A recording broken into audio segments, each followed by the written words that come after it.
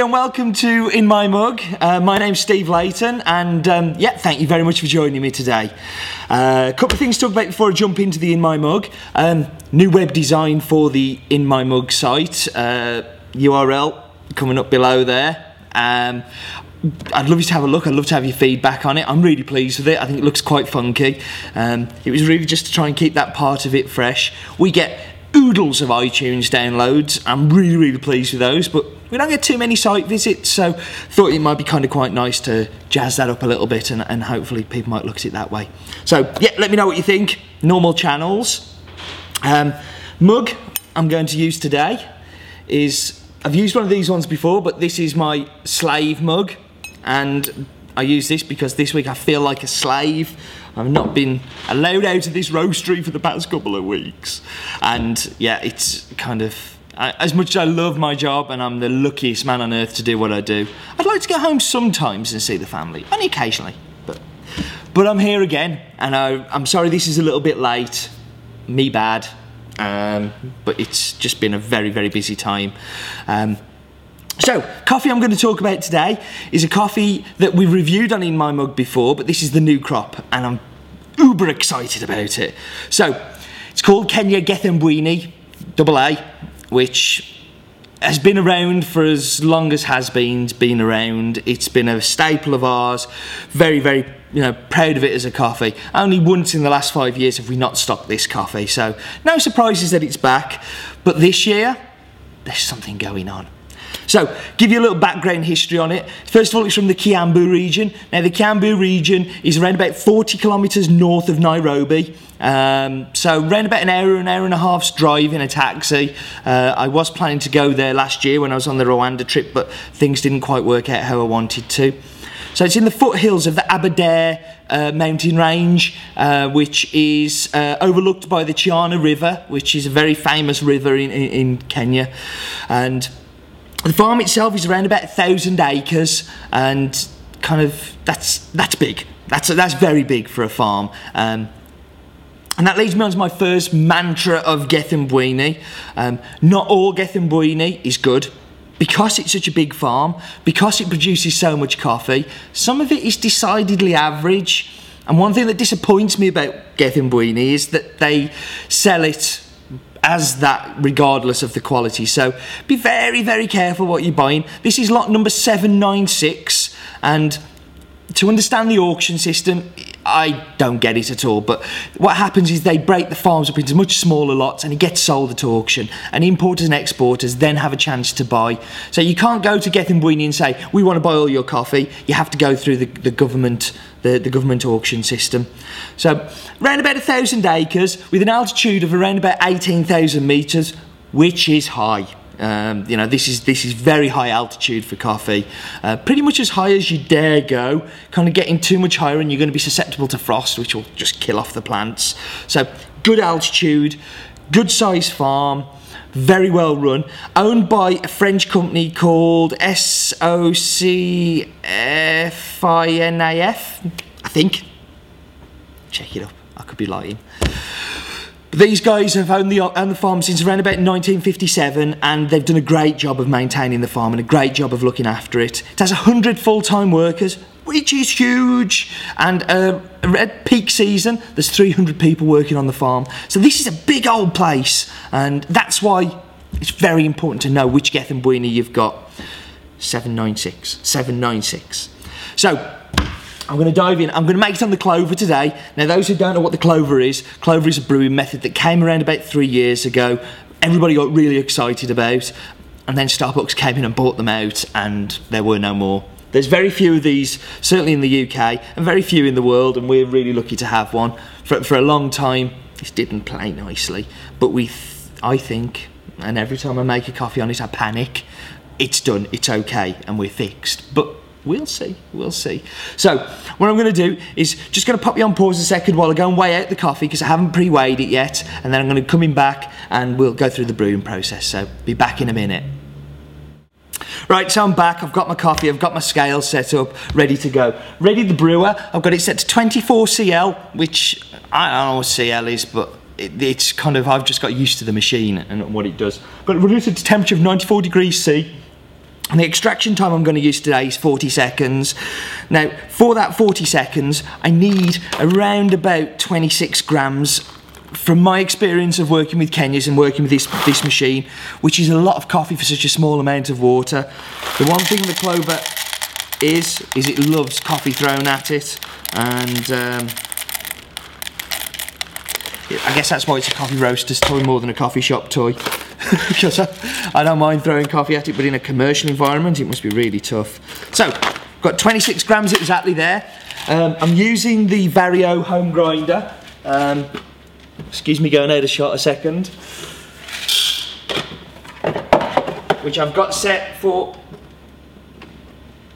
a filter style of grind. And a filter style is, obviously somewhere in between cafetiere and in between espresso. So I'm just grinding that up now. What I will do before we throw it back in there is just see how much we've got. One thing I like about the Vario is it doesn't seem to keep too much coffee in the groupers and kind of in the head and things, which I really like. So that's us done. So let's just have a look. 26 grams exactly. This is why I love this grinder so much, and I think it's found its true home for me with the Clover. It's just, I've been really pleased with it as a Clover grinder. Never thought I would be. I was always looking for something a little bit more expensive, but I think this does a great job. So you're not going to see a lot of me, but I want you to see the brewer. So what I'm going to do is basically start the brewer, which is starting, and I throw the coffee straight in. Now I'm just going to get my classy stirring spoon, and I'm going to try and stand this side so I can stay on. And what I'm going to do is, while this coffee's brewing, is just give it a little bit of a stir. I've got a figure of 8 stir that I like to use with it. I kind of pinched it off somebody on the internet. I can't remember who started the figure of 8, and for the first 20 seconds of the brew, I like to stir it. So after that, there's me 20 seconds, and just leave it. So what's happened, the piston's dropped, the hot water has gone into the boiler, and the coffee is now mixing with the water. What's going to happen in just a couple of seconds is that piston's going to rise. Here, there, that's rising. See, that you've got a puck there, and that's going down, and it's brewing straight into this jug here that I've prepared ready to go in there.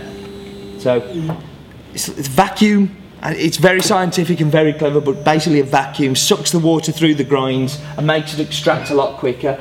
Now you think about if you're making a French press, or if you're making filter coffee, how long would that take? That just took seconds. So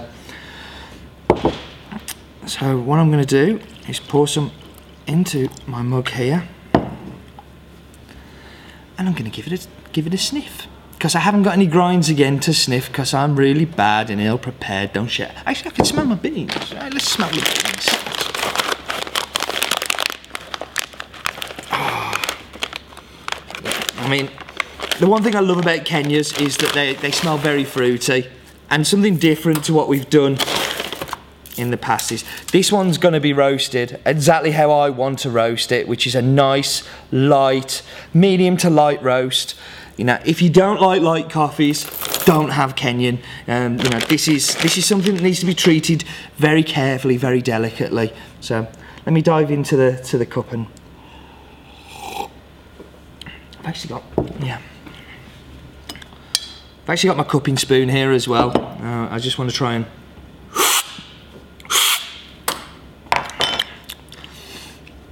so straight off, front bat, blackcurrant. Big blackcurrant.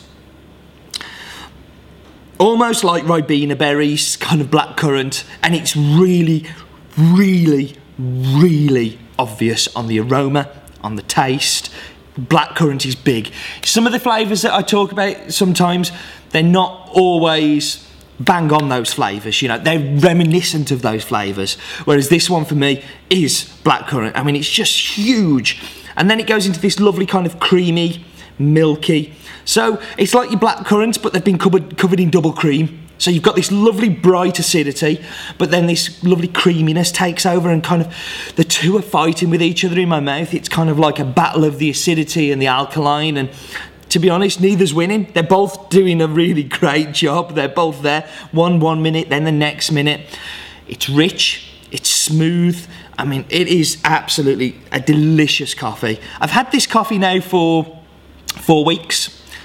We cupped it originally and went, wow, this is something special. But it's not ready. It's a little bit tight. It's a little bit green. And as time has gone on, and as this coffee's rested and had a chance to open up, it's phenomenal. And it's got to a point now where I think it's actually ready to unleash and ready to let out there.